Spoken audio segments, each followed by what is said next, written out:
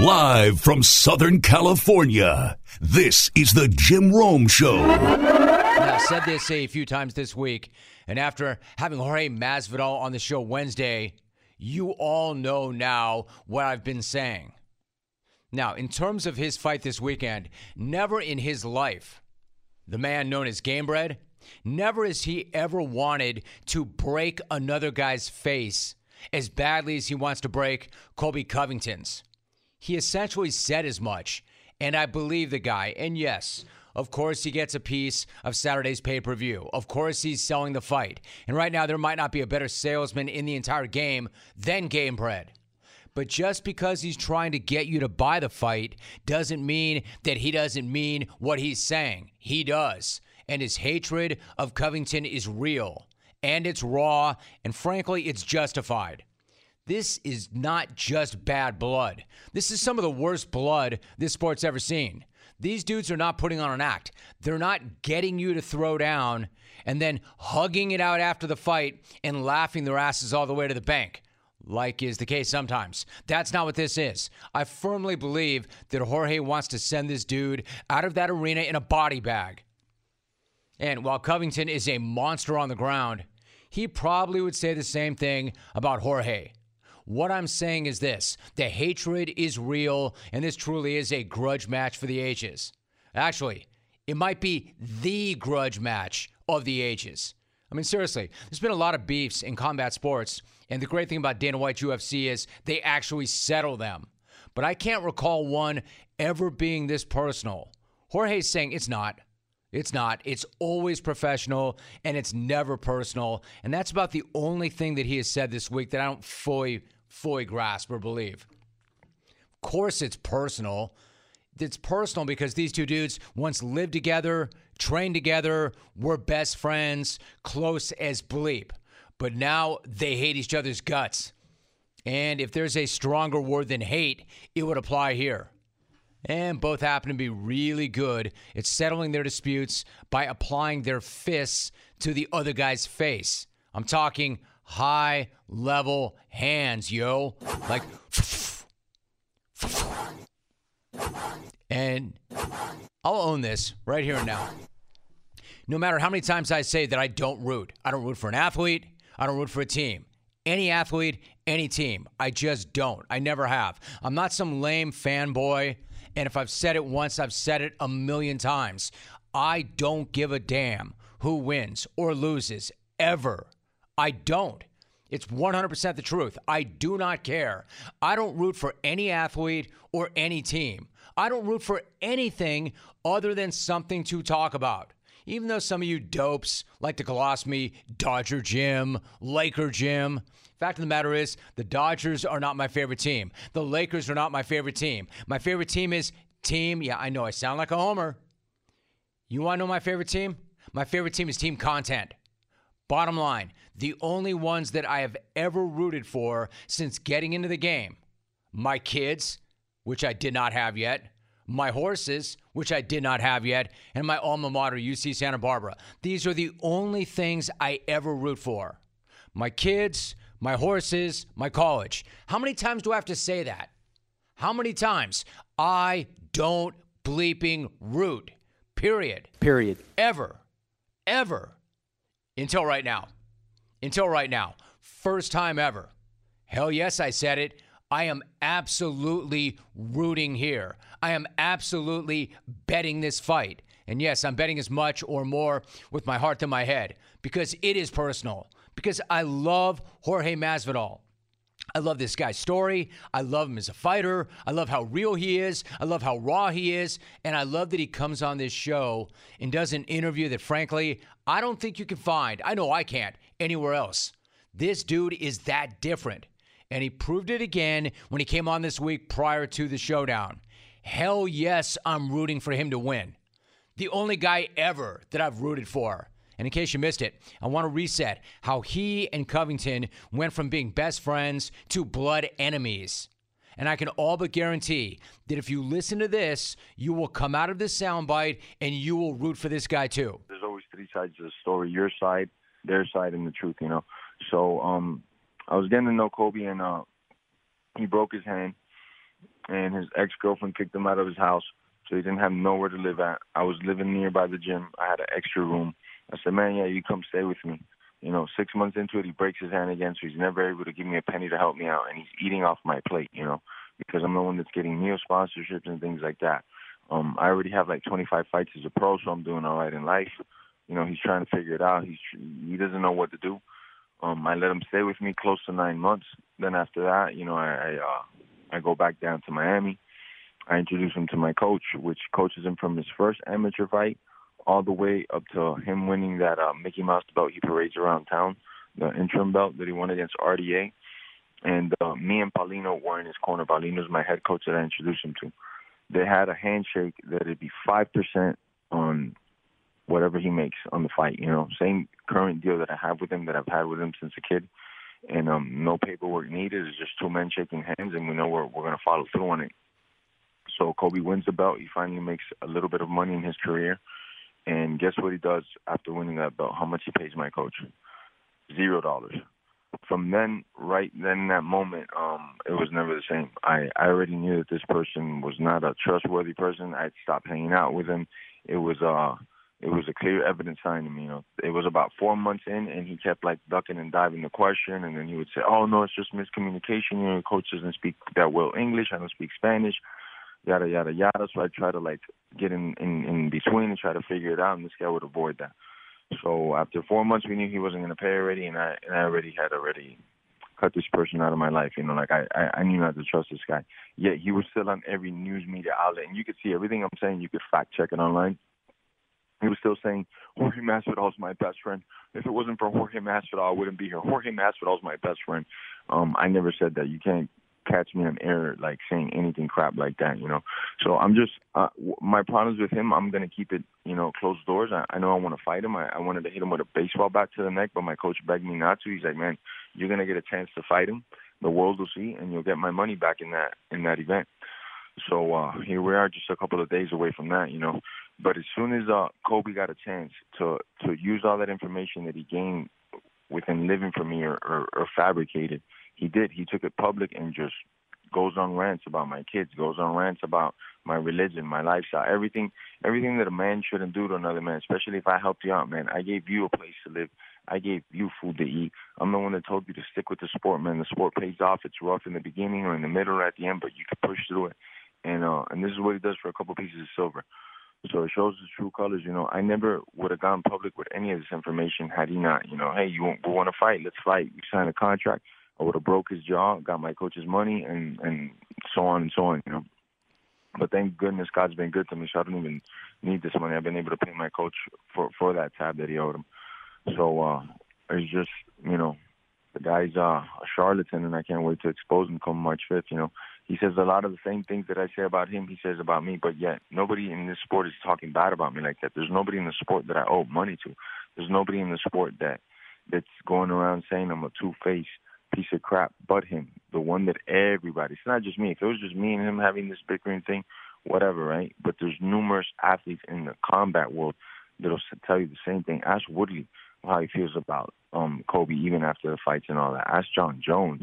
Ask numerous wrestling coaches and wrestlers from the wrestling community before Kobe came over to MMA what they think about this individual, So Radio 101, never, ever, ever play a soundbite that long. Never, ever, ever play a soundbite anywhere near that long. Like, I violated every rule of radio by playing that right there. And I did so because it's that compelling. It's that good. It's that real. It's that raw. The sound is amazing. That exchange, not even an exchange, but the way he laid that out was absolutely amazing. And I would never do that for anybody else. I don't think there's another person other than maybe Elk on the podcast that I would lay out and go for 4 minutes or 5 minutes. But this is why I love this guy. This is why I love this guy's story. This is why I am saying, for the record, I don't root, but I'm rooting come Saturday night.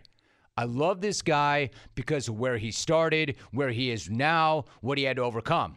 And in case you don't know that story because you don't like MMA, you don't follow the UFC, I'm talking about a guy who came up on the streets. I mean, literally, not only came up on the streets, but fighting on the streets. He first came on the scene fighting Kimbo Slice's protege, Ray, on YouTube in the mean streets of Miami. Look it up. It's incredible. This dude went from living in a car, fighting for Big Mac money as a kid, literally, to one of the biggest draws in the history of that promotion. How could you not get with Game Bread? I mean, this dude literally is the American dream. And taking this fight with Colby is exactly who this guy is. It is so on brand because it's a really dangerous fight for him. In fact, he's a major underdog in this fight. But it's on brand because Game Bread avoids no man. He dodges no challenge. Just like when he handled Ray in the streets back in the day. Like anyone, anywhere, and he'll be damned if he's the underdog or he's naturally smaller, because my guy has never backed down from a bully in his life. Never backed down from anything in his life. And Jorge thinks that Colby is all about the wrong stuff. All the wrong stuff. That he is a bad guy and a bully. He said it on this show Wednesday. Colby's never had a problem being the hammer, but could he be the nail? What's going to happen? Well, the odds and the experts are saying that Jorge himself is the nail. Last line I saw, Colby minus 360. Jorge plus 285. For those of you who do not understand those numbers, that means that Covington is an enormous favorite. And I get it. To be fair. Just because this dude is not likable at all doesn't mean that he's not a great fighter. He is. He's an elite fighter. The only guy that he has lost to in the last 7 years is Kamaru Usman, twice, the world's best pound for pound. Everybody loses to Usman, and nobody has ever fought him tougher than Covington did in the UFC. Like, this dude's pace is second to none. Volume, and then you mix in his all-American wrestling pedigree, he's a really dangerous fighter. In fact, one of the best in the history of the welterweight division. And I did say that. He is that good. So you can argue that this is a really bad guy, but you cannot argue that he's a really, really elite fighter. But Game Bread is exactly that, a gamer. The only dude that he has lost to since 2017, you guessed it, the same guy, Usman. So, on paper, I know a lot of people have already buried my guy. People always do. Darren Till, Ben Askren, both were favored over this guy, and each one got their version of his three-piece and a soda. Well, Ben got his version of a flying knee. I'm going to beat you up. Jorge. The thing about Jorge, man, he's smart. He always seems to figure it out. He sees opportunities somewhere, somehow, and even when it looks grim, he's able to capitalize. So regardless of Colby's grappling, I don't see him ragdolling Jorge all over the mat. Yes, this dude's a great wrestler, but he's not Askren on the mat. Jorge will pop up.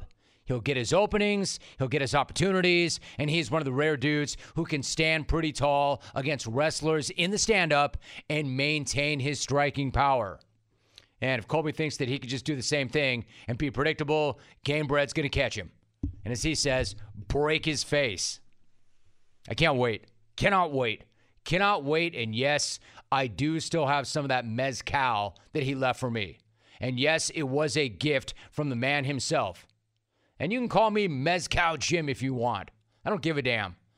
I am violating my own personal code and standards. My personal code that I do not ever root for anybody or any team other than something to talk about, except tomorrow. Tomorrow, I am all in on Game Bread. I bet the guy. I'm rooting for the guy. I want this guy to win badly. Now, he is in deep. Colby is a huge favorite, and for good reason. I just don't care because I love Game Bread. You think that dude's going to come on this show this week and do the interview that he did for us, and I'm not going to root for him? The hell I'm not. I love Jorge bleeping Masvidal. So keep hating, keep discounting his chances, even you, big head. But never forget, my man always has another face to break and check to collect, and I cannot wait to see it. Hey, just so I'm clear, I'm rooting for Jorge. Now, what I'm not rooting for is for the Vegas police to get involved. All I know is I'm going to break this guy's face in a devastating way, and, maybe Las Vegas, Nevada police department is going to press some charges on me because I'm going to hurt this dude, man. He said that on this show. That's not something I lifted from another interview. He said that on this show. Then again, what the hell would the Vegas police have done after the Askren flying knee? Can't you just hear the cops in Vegas? Mr. Masvidal, you are under arrest. Drop the knee and put your hands up. Yeah, officer, I can't drop the knee. It's attached to my thigh. Sir, put your knee down. This is your last warning. Drop your knee. Officer, it's attached to my leg. Sir, drop your knee. Did I mention I'm rooting? Big time fight. Can't wait to see it. Who you got? 1-800-636-8686. Had to change up. There was no way I could start yet another show by talking. So, you know, the best athletes know that your championship body is not built in a day. Well, the same is true when it comes to your long-term financial goals. Get financially fit with M1, the finance super app. It is commission-free, and it makes growing your money easier so you can strategize for the end game. Build a custom portfolio or choose a pre-built portfolio that speaks to your goals. Then automate your everyday money moves and use your extra time to watch the highlights. They even make it easy to stick to your investing strategy by automatically rebalancing your investments every time you buy into your portfolio, keeping your investments close to where you want them to be. That way, your portfolio sticks to the plan for the long game. There are no huddle-ups necessary. Visit m1finance.com/sports. That's M with the number 1. Sign up and see why Money, Investopedia, and Yahoo Finance are proud superfans of M1. That's M, the number 1.com/sports. Investing does involve risk, including the risk of loss. M1 Finance, LLC, member FINRA, SIPC. Jay Wright is my guest. Jay, it's so good to have you back. How are you, Jay? Tim, how are you, buddy? Jay, I am awesome. How are you? Doing great, my man. Good, dude. Good. All right, so you beat number 9 Providence. Jay, let me start right there. 76-74 Tuesday. I'm curious, you guys have been in some real battles, some really tough spots. What about that game? What kind of emotions were going through you in the last few minutes of that game? Strange game, Tim, because they clinched the regular season title the game before that. So in a sense, and we kind of clinched the second spot, and so you could look at it that like, what does that mean? What's the game mean? But both of us wanted it bad, and we had a 14-point lead. They made 15 threes, so we were hanging on for dear life. So when you asked me how I was feeling at the end, I was dying because we literally hung on for life to win that one. Made free throws down the stretch. Actually had maybe 3 possessions where we fouled to not allow them to get off a 3, and pulled it off. So it was down to the wire and definitely a tough one. Wild stuff. Jay Wright joining us. Jay, Colin Gillespie had 14 points, 5 assists, and 4 rebounds in that win. I'm curious, what's it been like for you to have him back this year and to see him playing the way that he has after that knee injury last year? Like, what does that mean to you as a coach and as a person to see that from him? He's amazing, Jim. Colin Gillespie's one of those guys. As a coach, you every once in a while when you're just by yourself and watching film and you think about his impact, you realize like how blessed you are to just be a part of that kid's life. He's amazing. He comes back for his 5th year. Comes back from an injury. He's a leader. He's a great student. He's in this first year of NIL where because he's he's an All-American candidate. He's a finalist for the Bob Cousy Award, finalist for Big East Player of the Year, and he's got a lot of opportunities with NIL, and he's done well. But he's turned down a lot because he wants to be focused on the team. He wants to be focused on his teammates. He's one of those special guys, and we've been lucky. We've had a number of them here, but he's as special as any guy we've had here, and we're going to miss him. We're going to really miss him when he leaves this year.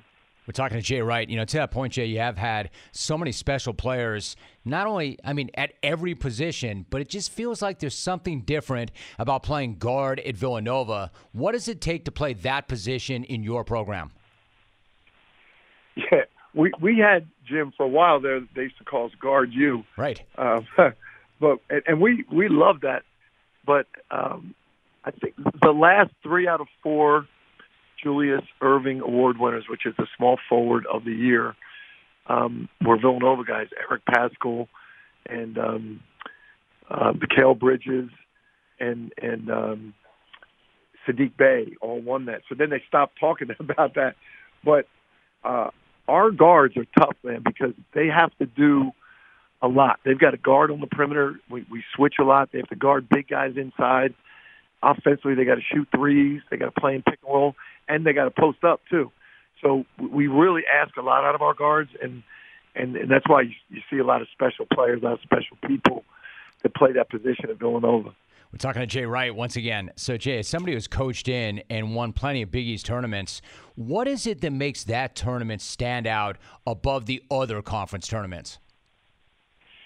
You know what, Jim? I love talking about this. I'm so glad you give me a chance. The Big East tournament, when we talk about this as coaches in the Big East, winning that tournament is comparable to getting to a Sweet 16. It really is a maybe, and we always argue, you know, what's more important, winning the Sweet 16 or winning the Big East tournament. It just means so much in the Northeast. You know, and it's been at Madison Square Garden for 35 years, and it's such a tradition. I always compare it to the SEC football. You know, like if you know a Florida Georgia game, you know, means a lot. You know, it's the biggest cocktail party in the world. It means a lot, no matter how good the teams are, because it's just a part of their culture. The Big East tournament in the Northeast and the New York area, it's a part of everybody's culture, and playing in Madison Square Garden and being in Manhattan for the week is such an incredible basketball high. If you can win that thing, it's off the charts. And sometimes, Jim, it actually hurts you going into the NCAA tournament because you're playing in Madison Square Garden in front of 19,000 people in New York City, and then you play your first round NCAA game. You know, and it's a quieter crowd, and maybe the place isn't full. You know, maybe it's a 2-15 matchup, and you're coming out of that tournament, and you're not ready for that quiet atmosphere. So it's something all of us in the Big East really cherish, and I personally do. I love being in that garden for as long as you can during that week. I love that conversation. I love hearing you respond like that, Jay. Jay Wright joining us. That is such a fascinating topic. So then tomorrow is Coach K's final regular season game. What is the game going to lose when he leaves? You know, a great mind for the game of basketball. Also, a great mind for the sport in terms of where it fits in the NCAA. I'm on a committee with Mike and Tom Izzo and Mark Few. We have a special NABC ad hoc committee. He's the leader. He's always thinking about the game. He's always thinking like years ahead and what the NCAA should be doing to make it better. And he's really a great role model for all of us in coaching. He's done it at the highest level for the longest time. I think that his career at this time, relative to this time period in college basketball, is equal to what John Wooden did at his time of college basketball. It really, to win 5 in this era is like winning 10 in that era. He's definitely the greatest of all time. Jay Wright joining us. So, Jay, last fall, CBS did a poll of more than 100 college basketball coaches, and one of the questions was, with Mike Krzyzewski retiring soon, who is the best person to replace him as the most prominent voice and face of college basketball? The winner by a very healthy margin was you. How do you feel when you hear that, and is that a role that you want to take on? It's very humbling. It's a nice thing to hear, but I'm not really comfortable in that role, to be honest, Jim. I think what Mike did a great job of was Mike, you know, was in a Power 5 conference. He was always, always at a big school and you know, coaching the head of USA Basketball. we do things in a unique way here at Villanova. I don't know if it fits all the other schools where I have the right to really be the voice, for the game. I personally, I think a guy like Mark Few is really would be really good at that. I think Tom Izzo is really good at that.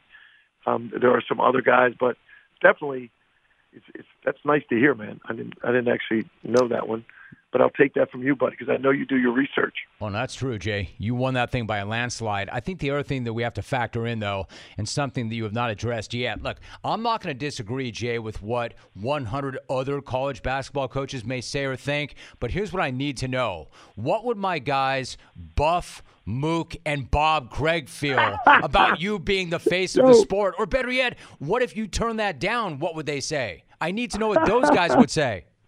All they care about is that I stay in coaching, so you mention their name on your show. That's all they care about. They don't care about anything else. They brag about that all year till I go on again, and then they'll be listening, and then they'll tell everybody about it again for a year, man. So I love these guys. On the golf course, they'll always talk about, I'm on the Jim Rome show, man. I'm on the Jim Rome show. You know what's amazing about that, Jay? I love these guys so much. I love these guys like they're my own brothers, and I've never met them, and they're like the best guys ever. Especially Mook, man. You tell Mook I said what's up. I love Mook. I love Mook. He's the one. He's the craziest of all of you, right? You tell me. He's the only one that might know as close to as much about sports as you. Not as much, but he could. He thinks he could do your show. He probably could, man. He probably could. That's why I don't let him anywhere near me, because I know what will happen if I give him that chance. You just tell the fellas I said what's up. Really quick, Jay, before you go, March is that's when it matters most, of course. So at this point of the season, how would you describe the identity of this group and this team? Really interesting group. We have a good, strong core. We're a physical team. We can play different styles of play. We got to get our depth. We got to get our young guys real quick here because we're running out of time. We got at Butler, and then we got the Big East tournament. We got to get our young guys really dialed in so we can go 8-9 deep. I think that's going to be the key to the finish of our season here, and if we're going to be able to make a run in the NCAA tournament. You know, it's a different sport, but I think you can relate to this because you're a big sports fan. Brandon Staley of the Chargers came on yesterday, and he said almost the exact same thing about his roster: deep and complete, deep and complete. Yeah. Like he kept saying it over and over again. We want to be deep and complete. That's what it comes down to, right, Jay? I like that. I'm gonna steal that term. I like that a lot. There you go. But it does. It really does. You got to be able to. If you're gonna make a run, you can't go into a tournament knowing that, all right, if we hit this specific matchup of the team that plays this style, we can't handle it. You can't do that. You got to know that your roster can handle any situation. That's how you can make a run. Villanova 22-7, 15-4, number 11 in both polls, and it is their time of year. They're at Butler tomorrow. Jay Wright, our guest. Jay, I want you to know how much I appreciate you, the relationship, the fact that you make time for this every year at this time, and make sure the guys know that I appreciate them too, especially Mook. You're the best, Jim. We love it, buddy. Hey now, are you craving some protein after a good workout? Do not make a shake. Do not eat a bar. Reach for a bag of beef jerky from Old Trapper. Old Trapper beef jerky is tasty, it's tender. It's made with real strips of steak and quality spices that are smoked over a wood fire, and it goes wherever you go, to the game, to the gym, to the beach. Look for Old Trapper in the Clearview bag. You can see the quality you're buying that way. Look for it in major retail stores near you. And clones, if you don't see it, just ask for it by name, because no other jerky compares. Old Trapper, what is your beef? I did not want to start hour number one with this, but I can't start hour number two with it. Clippers, 132. Lakers, 111. So for the Clippers, it was turn up, love you guys, awesome. Turn up, love you guys, awesome. And for the Lakers, quite obviously, it was shut it down, let's go home. Shut it down, let's go home. I mean, we've been working and building to this, right? Reggie Jackson absolutely worked the Lakers last night. 36, 9 assists, 8 rebounds. But it wasn't even just the numbers or that near triple-double. It was how he did it. Because this guy was humiliating the suckers in purple and gold. Like crossing up Russell Westbrook. Jackson's gone 12 of 28. And that's a whistle and a foul on Russ. Ooh. Got him. And I would have done this too. Because he would have been everywhere. Sweet crossover. He's going, holy smokes. Incredible. And well said. Ooh. Got him. Hell yes, he did. Jackson put him on skates. And all Russ could do was stick a leg out and trip him. I'm not sure what's worse, getting crossed up like that or responding by tripping the dude. Like, just take that crossover like the professional that you keep telling us you are and jog the hell back up the court. Actually, if you're getting crossed up like that, take it like the professional you keep telling us you are and jog the hell right out the arena because your night's done. Now I'm done. But Russ tripped him and then after the foul tried to slap the ball out of his hand. And it was only going to get worse because with the crowd chanting Reggie, Jackson then did this to Russ and the GM. He wants to go back at Westbrook again. Yep. Switch it with James and a three by Jackson. Woo!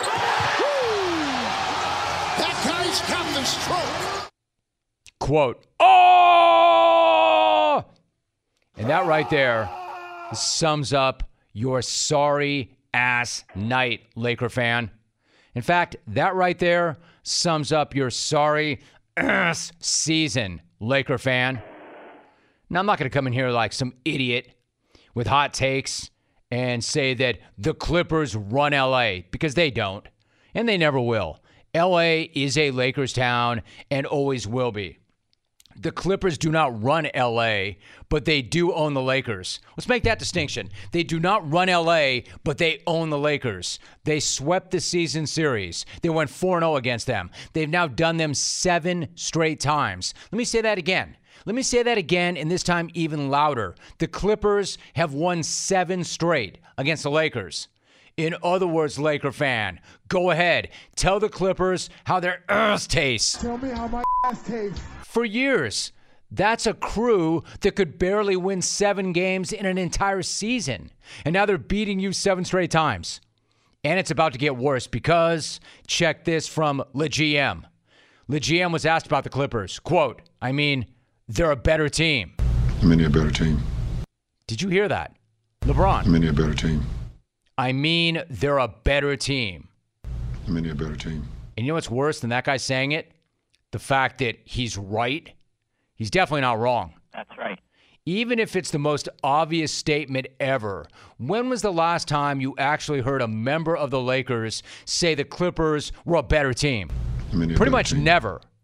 But they are now. Not only are they the better team, they're the better organization right now. How can anybody say otherwise? They've punked the Lakers 7 times in a row. 7. Not 1, not 2, not 3, not 4, not 5, not 4, not 5, not 6, 7. Many a better team. And it's only because it's only been 7. It'll be 8 next time. Straight ownage. And not only did they hammer those slugs in purple and gold, they did it without Kawhi Leonard. They did it without Paul George. They did it without Norman Powell. The Clippers were missing their top 3 players, and they still embarrassed and humiliated the once proud Lakers. A Laker team that was one of the odds-on favorites to win it all this year. Even without their 3 best players, they're out here clowning and mocking the hell out of the Lakers. Yeah, I get that you're banged up. But what the hell, where's your pride? Where's your dignity? A straight curb stomping, complete hospital job, administered by the Clippers' second team. So the Lakers aren't just getting beaten. They're getting blown out on the regular. They're not even showing up. They're not even competing. And they're embarrassing themselves and everybody who ever wore that jersey before them and this entire city. Now, before you or I drop a Q-bomb on them and call them quitters, and I'm going to get there in a minute, Russell Westbrook arguably the biggest problem, says don't do it. Don't you call me a quitter. I'm not a quitter. It's not in my genes. I don't quit regardless of what the hell going on. I'm a fight and to the end, and then if it don't work, that's cool too. I can live with the results, but I'm never going to give up or give in because of a little struggle that's happening this time of the year. Yeah, I'm sorry. Did he call that a little struggle? A little struggle? Is that what he said? Alvy, can I hear that one more time, just the end of that? Did he call that a little struggle? To the end, and then if it don't work, that's cool too. I can live with the results, but I'm never going to give up or give in because of a little struggle that's happening this time of the year. If by little struggle you mean complete and total bleeping disaster, I would agree. It's a little struggling. A little struggle that's happening this time of the year. Dude, it's not a little struggle. It's an utter disaster, and you're not going to fight your way out of this season or ever. Yeah, I know you're not a quitter. I know you're not a quitter, Russ, but you should quit. The entire Laker team should quit. Operation Shutdown. Cancun on 3.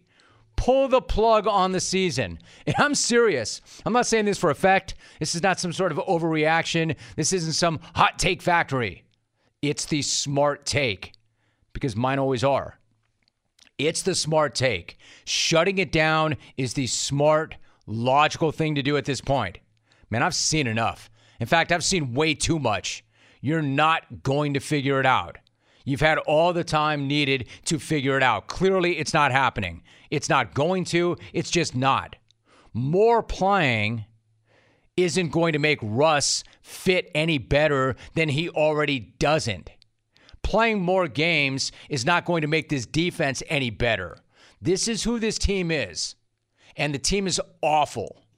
Bringing Russ in was a terrible mistake. The damage is irreparable. This bleep is broken, and there is no fixing it.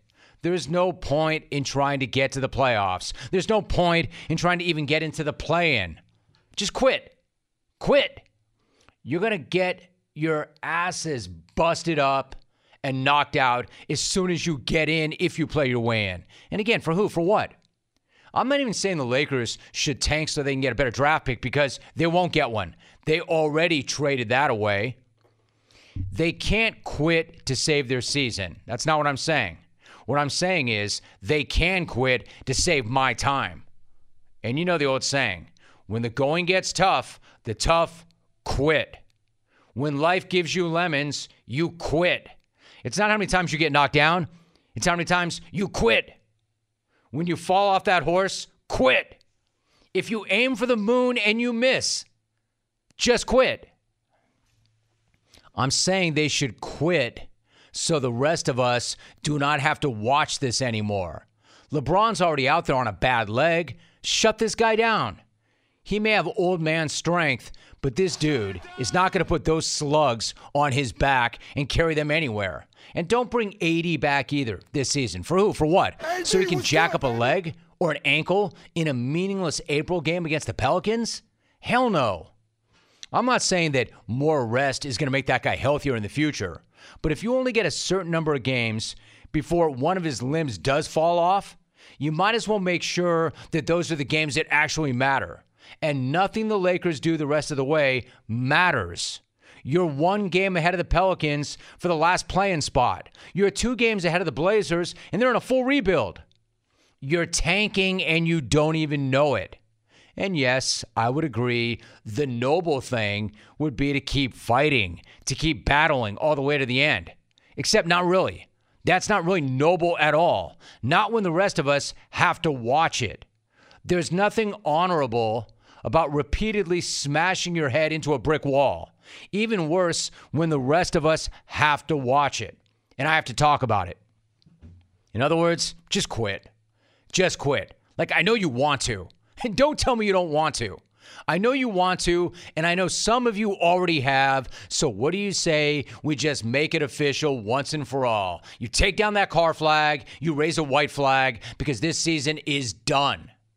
The only thing more embarrassing than your season ending in early March is not knowing it until mid-April. I always say that the worst thing that you can say about anybody in sports is that they quit. But in this case, the worst thing that I could say about the Lakers is that they're still trying. Quitting may be ordinarily the worst thing, but better to be known as quitters than as a team trying that really is this horrible. A little struggle that's happening. Quitting would be more honorable than trying and being this crappy. Just quit. Just quit so I can quit talking about you. A little struggle that's happening. A little struggle. You're trying to tell me you're not really struggling. Charles Barkley's really pissed. He won't even refer to them as the Lakers anymore. Chuck, who's playing in this game? The Clippers and? Clippers and a team from Southern California. Oh, you won't say that name. You still not saying the Lakers? I'm not talking about. Is there a point at which you said, okay, I'm going to say their name? If they win a playoff game. So you're not going to say the word Lakers for the rest of the rest of the season. I'm not talking about these damn losers. Between the nitwits of TNT and the nitwits with ESPN, we talk about these losers more than any people in the world. Freaking Chuck, still the best. Who else can get on air and kill their bosses? I couldn't do that. Believe me, I've gotten in way more trouble for saying this much of what he just said. He just called his bosses the nitwits. He's like, I'm not doing it. I'm not going to reference them by their actual name. I don't want to talk about these losers anymore. The only reason I am is because of all these nitwits at TNT and ESPN. Between the nitwits of TNT and the nitwits with ESPN, we talk about these losers more than any people in the world. Nitwits, an extremely underrated phrase. So, you know, the best athletes know that your championship body is not built in a day. Well, the same is true when it comes to your long-term financial goals. Get financially fit with M1, the finance super app. It is commission-free, and it makes growing your money easier so you can strategize for the end game. Build a custom portfolio or choose a pre-built portfolio that speaks to your goals. Then, automate your everyday money moves and use your extra time to watch the highlights. They even make it easy to stick to your investing strategy by automatically rebalancing your investments every time you buy into your portfolio, keeping your investments close to where you want them to be. That way, your portfolio sticks to the plan for the long game. There are no huddle-ups necessary. Visit m1finance.com/sports. That's M with the number 1. Sign up and see why Money, Investopedia, and Yahoo Finance are proud superfans of M1. That's M, the number 1.com/sports. Investing does involve risk, including the risk of loss. M1 Finance, LLC, member FINRA, SIPC. Mason Rudolph joins me in studio. Mason, what's going on? How are you? Thanks for having me in, Jim. Big fan. I can't believe it. 4 years. Does it feel like 4 years to you? I think with COVID, everything seems like it went by. Like 2 years just disappeared. So it's gone by fast, but I'm happy to be back, and thanks for having me in. All right, it's good to have you in. So bring me up to date. I know why you're here, but so everybody else does too. You're in Southern California. You're doing some work. How is the off season going for you, and what are the types of things that you're working on right now? Yeah, I like to come out here 2 months out of the year, kind of, when the season ends and work on some mechanical things, some tweaks, arm slot, mechanics, throwing the ball on the run, trying to improve, 5%, try to get that edge. And I've done that the last four off seasons with the guys at 3D QB and working out. And I think, I've got a brother in Hollywood who's an actor. So great to see him this time of year and kind of get some family time. But, I've enjoyed it. My man, this is a business trip. I understand this. I also know where you are in this part of the state. Do you have any time to get out and enjoy Southern California? And to be more specific, have you hit up my guy Javier yet at Javier's? I have. It's you can't beat the weather this time of year. Beautiful, and no, that's Great spot there. Great Mexican. Big fan. There it is. Again, there are only a few things in the world that are undefeated. Sex and Javier. No, I've never, ever sent anybody to Javier's who said, no, it was not what you said it was.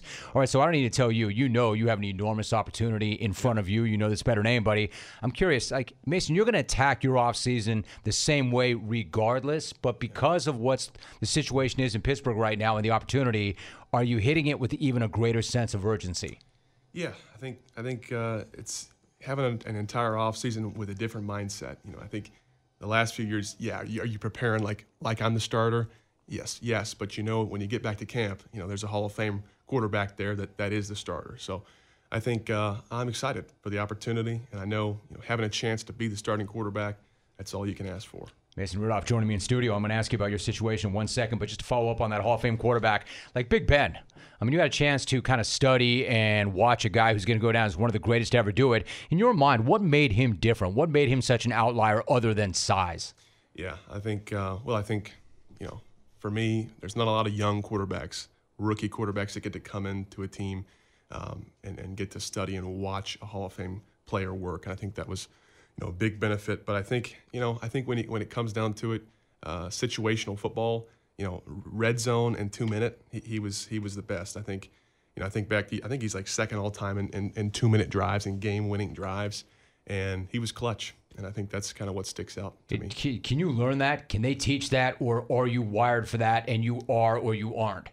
Yeah, I think that's learned. I think when you the more experiences you have, the more 2 minute drives you have. You get better in crunch time, and I think, I've done a good job of that over my career. I think there's always room for improvement, but going back and watching the tape and seeing why was he good, what were his favorite plays down the stretch, what were some of the plays he called in the 2 minute offense, things like that you can draw from as a young quarterback. Let me ask you something. How much can you improve if you're not playing regularly? Like, you are preparing and you are learning and you're working everything you can, but how much better can you really get if you're not playing? Yeah, I think practice reps are big. I think through the season there was days where Ben being a veteran quarterback, Wednesdays, Thursdays he may not practice. The hits piled up, and I think those are advantageous days for me to get to run with the first team offense. And I'm not playing on Sundays, but those are valuable reps for me to bank, and you got to make the most out of them. You got to treat it those days like a game. So that's what I did, and I think that's all you can do as a backup quarterback and continue to. One, stay ready, right? Because you never know. As an example, that game against Detroit. I mean, you found out in very short notice that you were going to play about 16 hours before the game. And then after reviewing the film, Mike Tomlin said there were a lot of good things that you did. I'm curious, how did you go about getting ready for that start on only a few hours' notice? Yeah. Coach Tomlin called me that night, said, hey, Ben's COVID positive. And that's the thing I love about Coach Tomlin. He's transparent. He'll give you a call. He's not going through the player development guy. He's got relationships with, everyone on the team. And he gave me that heads up and said, hey, Ben's down, you're up, and, let's go. So obviously, didn't win the game, tied the game. And I understand the scrutiny that comes with tying, not winning. And that's obviously the goal always. But I think there were some things I can build from in that game when I look back and look at the tape.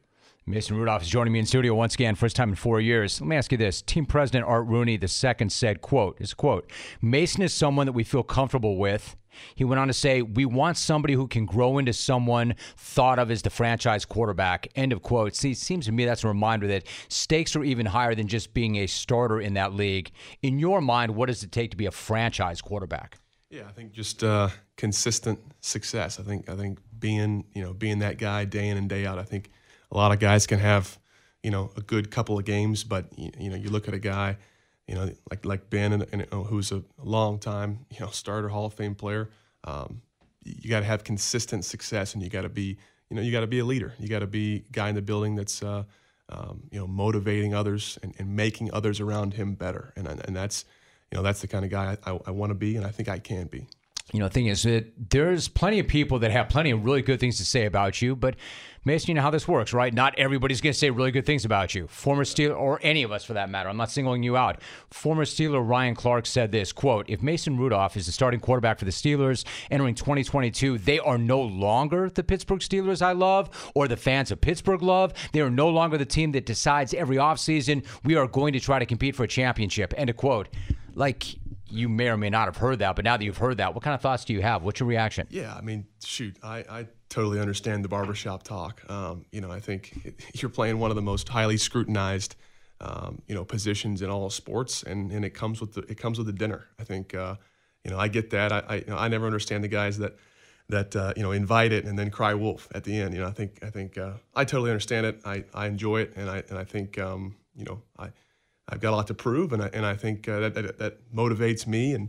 But yeah, I mean, shoot, of course, there's people out there that I think there's probably 31 teams that aren't happy with some part of their team, because there's only one can win it all. So let me ask you about that. So the team you have, it's a team that played hard down the stretch. You went 4-2. You won some tight games, but you're playing in a division with Joe Burrow and the defending AFC champions. So in terms of what you have right now, do you feel like the team is going to be in a position where they can compete with the Bengals right now, or do you think the team's going to have to make some roster changes?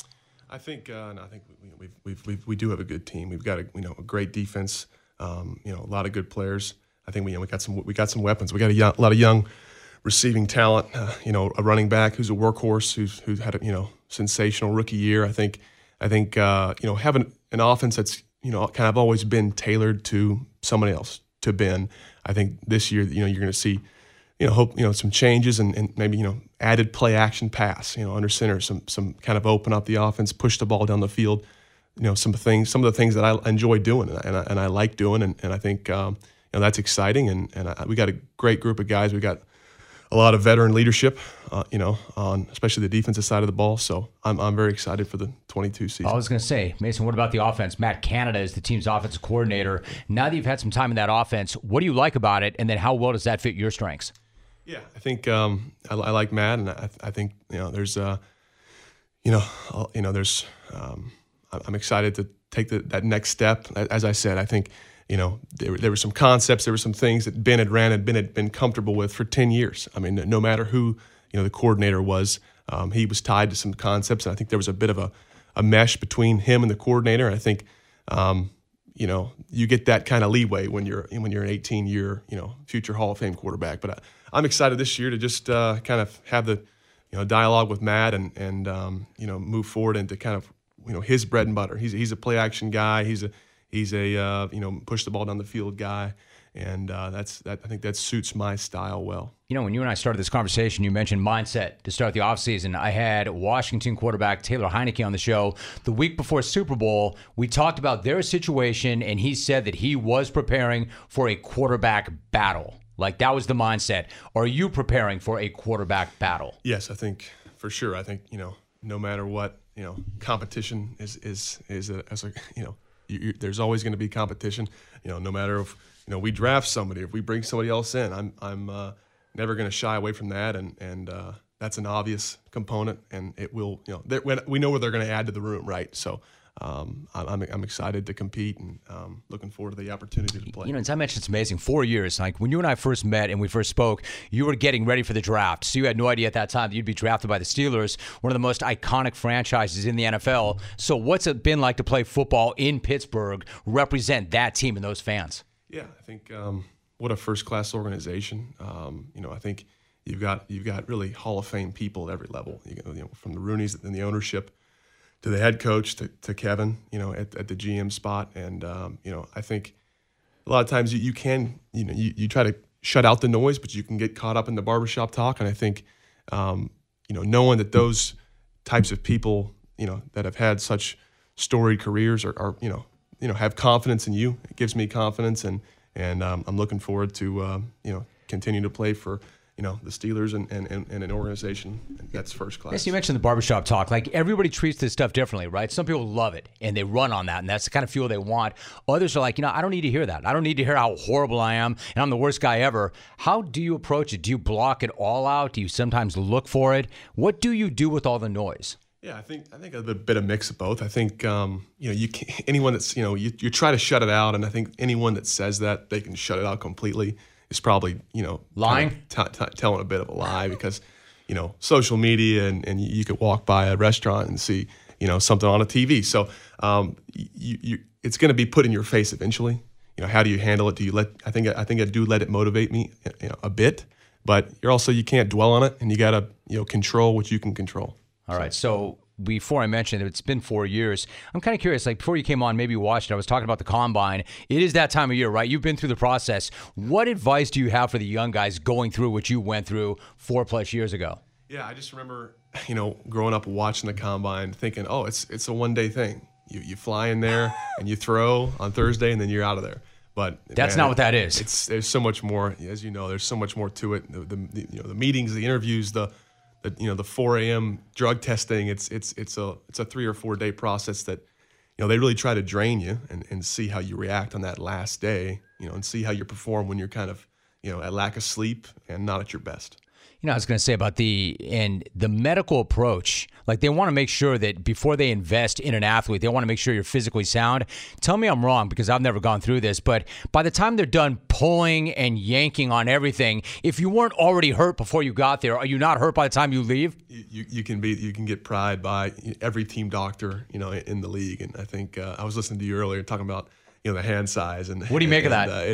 I think it's funny. There's some statistics out there that certain amount of guys with small hands, but I think I think it's about your performance on the field, and there's plenty of guys that have had small hands and done really well. So I enjoyed your bit on that, but I don't think it's a big deal. Finally, a pro athlete saying I know what I'm talking about. There you go. Mason Rudolph joining me in studio the first time in 4 years. Like I said, I cannot believe it's been 4 years. Great to have you back. You and I just covered a lot of ground once again. Good luck this offseason. Let's get together again during the season, Mason. I really appreciate you. Thanks so much. Thank you, Jim. And now a message from Discover about customer service and common sense. When you have credit card questions, it is nice to have them answered by a real person. Someone who can actually understand your issues and work to resolve them. In other words, what you don't need is a robot. And that's why Discover offers helpful, U.S.-based representatives available 24/7. No wonder we call it live customer service. Discover, exceptionally common sense. So the NFL Combine started last night, and it got about 1 billion% more attention than anything in the MLB regular season in a long, long time. Like, you want to know how big of a hole MLB has dug for itself? The NFL getting a bunch of college guys together to run, jump, and bench is way more interesting than 5 months of the MLB season. People are bench the salt. Do that for sure. People are way more worked up about a guy's hand size than they are about missing a chunk of the MLB season. So there were at least 3 takeaways from last night. First off, dudes are fast. I mean, really fast. Ohio State wide receiver Chris Olave. Chris Olave, 4.26 people. Okay. Hey now. 4.26. Hey now is right. Remember how Brandon Staley came on yesterday? We were talking about how elite wide receivers are coming into the league year after year after year. Well, this is what we were talking about. A guy who went for nearly 1,000 yards and 13 touchdowns for the Buckeyes last season, and he shows up yesterday with that speed. This is critical because the guy's rap was supposed to be that he was smooth, he was steady. Turns out he's smooth and fast as hell. And he wasn't even an outlier. 8 different receivers went sub 4.4. The fastest guy, Tyquan Thornton, went sub 4.3. Tyquan Thornton of Baylor. These times are unofficial. However, if it's official, we have a new fastest man in the history of the Combine. I thought he stumbled. That is 1/100th of a second faster than John Ross's time in 2017. So his unofficial time, 4.21. Which would have been a new Combine record, but the official time, 4.28. So he's going to have to settle for being the fastest receiver ever. So speed is not going to be an issue for this class of receivers. Speaking of freaky athletes, that brings me to the second big takeaway from the Combine so far. Evan Neal. If you have not seen a picture of this guy, the Alabama tackle, who is expected to go first overall, I suggest that you see a picture of this guy as soon as you can. You want to talk about a situation where eyes or the eyes are deceiving.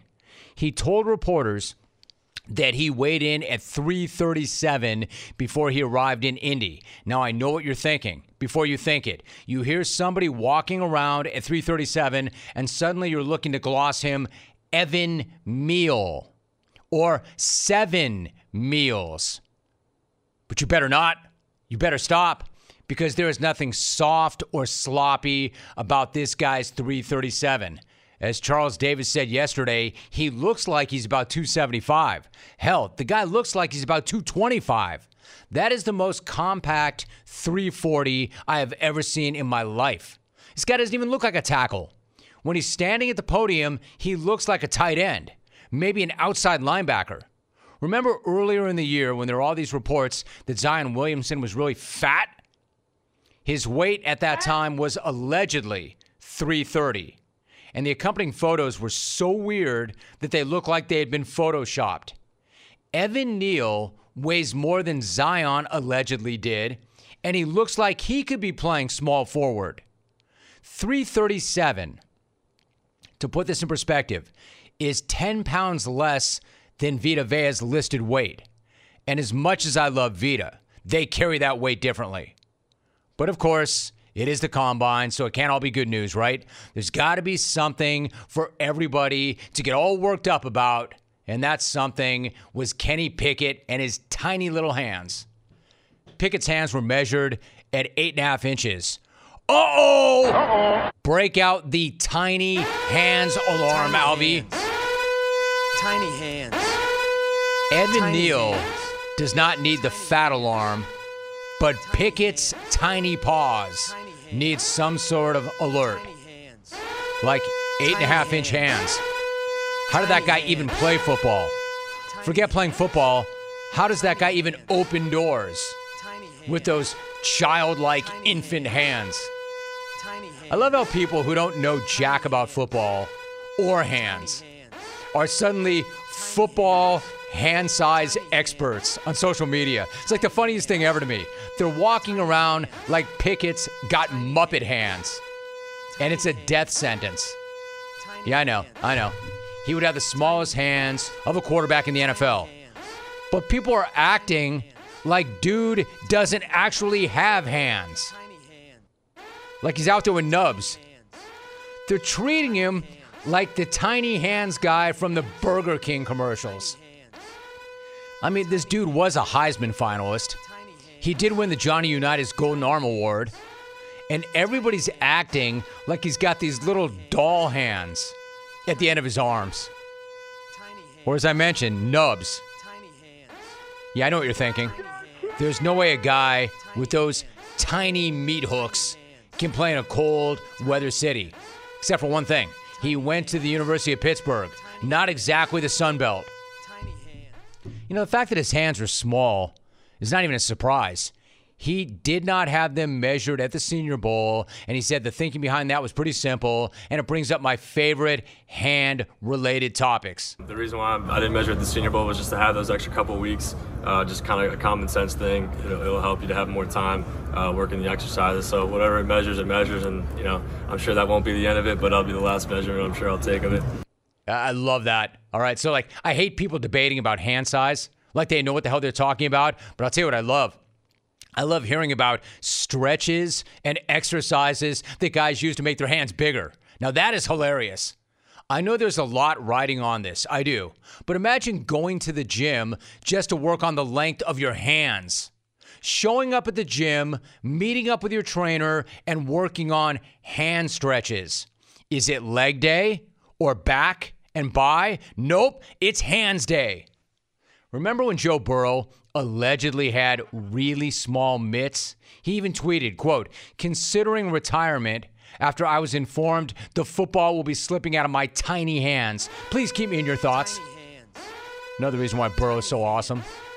Listen, I'm not saying that Pickett is the next Burrow, But what I am saying is that Joe and his tiny hands seem to have worked out pretty well for Cincinnati. So it doesn't matter.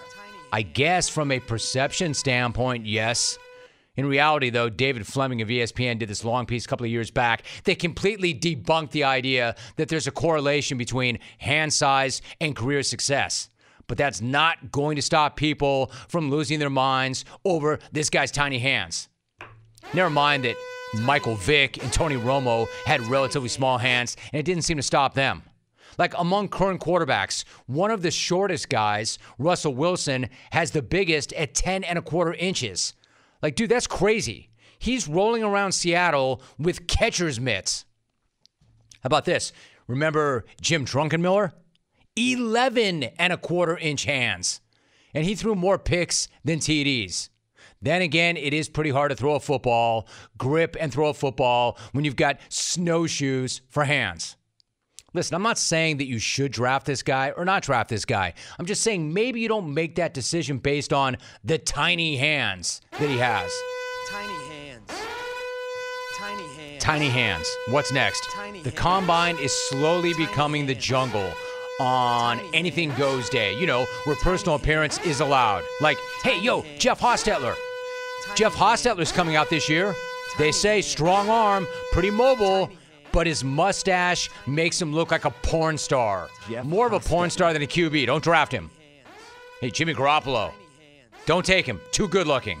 I mean, dang. My man will not put in the work because he will be chasing the undefeated champion in the history of the world, sex. Don't take him. With me. Clones, save your tweets on what NFL scouts would say about Matt Stafford, Big Ben, and especially Nick Foles. And why Foles doesn't need a tripod like the rest of us for selfies. And there they go in the Mind That Bird Derby.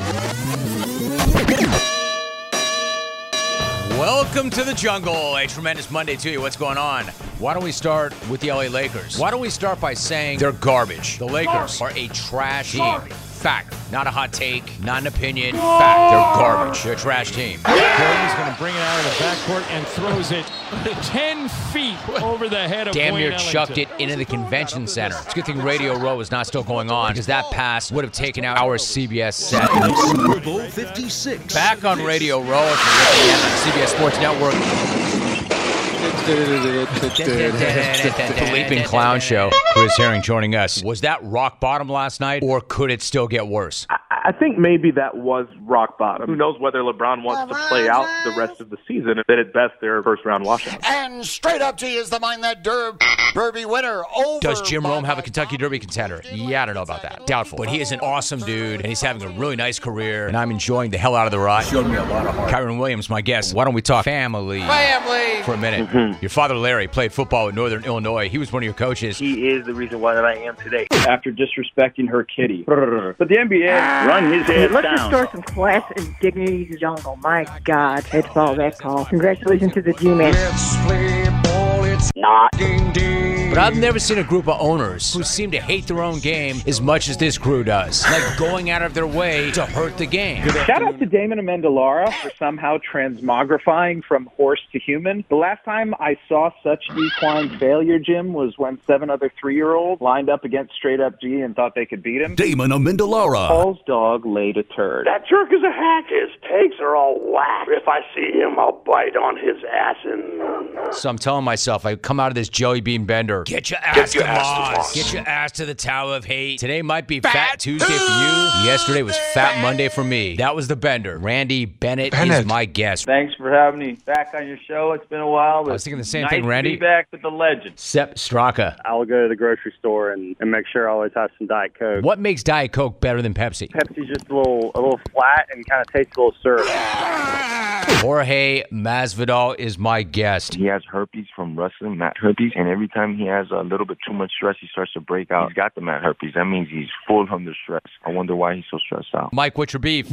My beef is my beef stick. It's like a wet noodle. If I want to get nice, I got to take a purple pill. You knew exactly what you were doing. I'd say we're going to walk off on that, but we're going to run off on that. Peter DeBoer is my guest, and your job was to write disclaimers on the back of floppy disks. I mean, that sounds like that would suck. Yeah, That's a good way to put it. It sucked. I go, yeah, bro, it's $2 a bag. He goes, not when you're making $8.5 million, it's not. You ain't got no game. If you hit me and I be like, okay, that's all you got? You ain't got nothing but a hit? I'm getting ready to mess over you. Brandon Staley is my guest. Brandon, you mentioned Justin Herbert. You know, I said it last year to you, Jim, is that he's one of the guys. And you know how important that is for your starting quarterback, just be one of the guys. I think that's why people love him so much, and that's why you're seeing him improve as much as he's improved, because he's putting so much into it. I just don't think he's that bright of a guy, man. I'm just going to be honest with you. I hate to say it. I don't think Magic Johnson is anything resembling a genius. And I think when he tweets really dumb stuff, I'm not saying he's a dummy, but I think he thinks he's way smarter than he is. Daddy had to go all in order for Daddy to be the GOAT. But kids, Daddy's coming home. Now it's all about us. It's all about you. It's all about fam. For a couple of weeks. Now Daddy's got to bounce. Javier Chicharito Hernandez is my guest. Jonathan Dos Santos said that you can do a great American accent. What is your reaction to that? Right now. Oh, Jonah. First of all, I want to say hi to him. Jay Wright joining us. That's nice to hear, man. I didn't actually know that one, but I'll take that from you, buddy, because I know you do your research. What would my guys, Buff, Mook, and Bob Craig feel about you being the face of the sport? All they care about is that I stay in coaching, so you mention their name on your show. That's all they care about. How did that guy even play football? Forget playing football. How does that guy even open doors with those childlike infant hands? Mason Rudolph joining me in studio the first time in 4 years. I was listening to you earlier talking about the hand size. And what do you make of that? There's plenty of guys that have had small hands and done really well. You had to rush them out of the theater. I'm telling you, there's just some things you don't do. He's like, dude, I had no idea. And then my kids started throwing up all over themselves. They've yet to challenge Straight Up G. With my guy, Craig Data. Really appreciate you and what you've done over the years here. No, Braun, please. Anything but that. We are who we are because of who we were. I love it now. We'll try and keep winning. Maybe we can get back on the show again. Jim, such a pleasure, and thank you very much for giving me this time. Little struggle that's happening. Nothing good comes out of Let's just see if we can get to 30. Why not? Baseball bat. Get this guy a barf bag. Good night now! The amazing thing is not only that Alvin can put that thing together every single week, but that he gets info that happened right before he pushes play. I know that's a game for you, Alvy. Like, how far can we push this thing? Good night!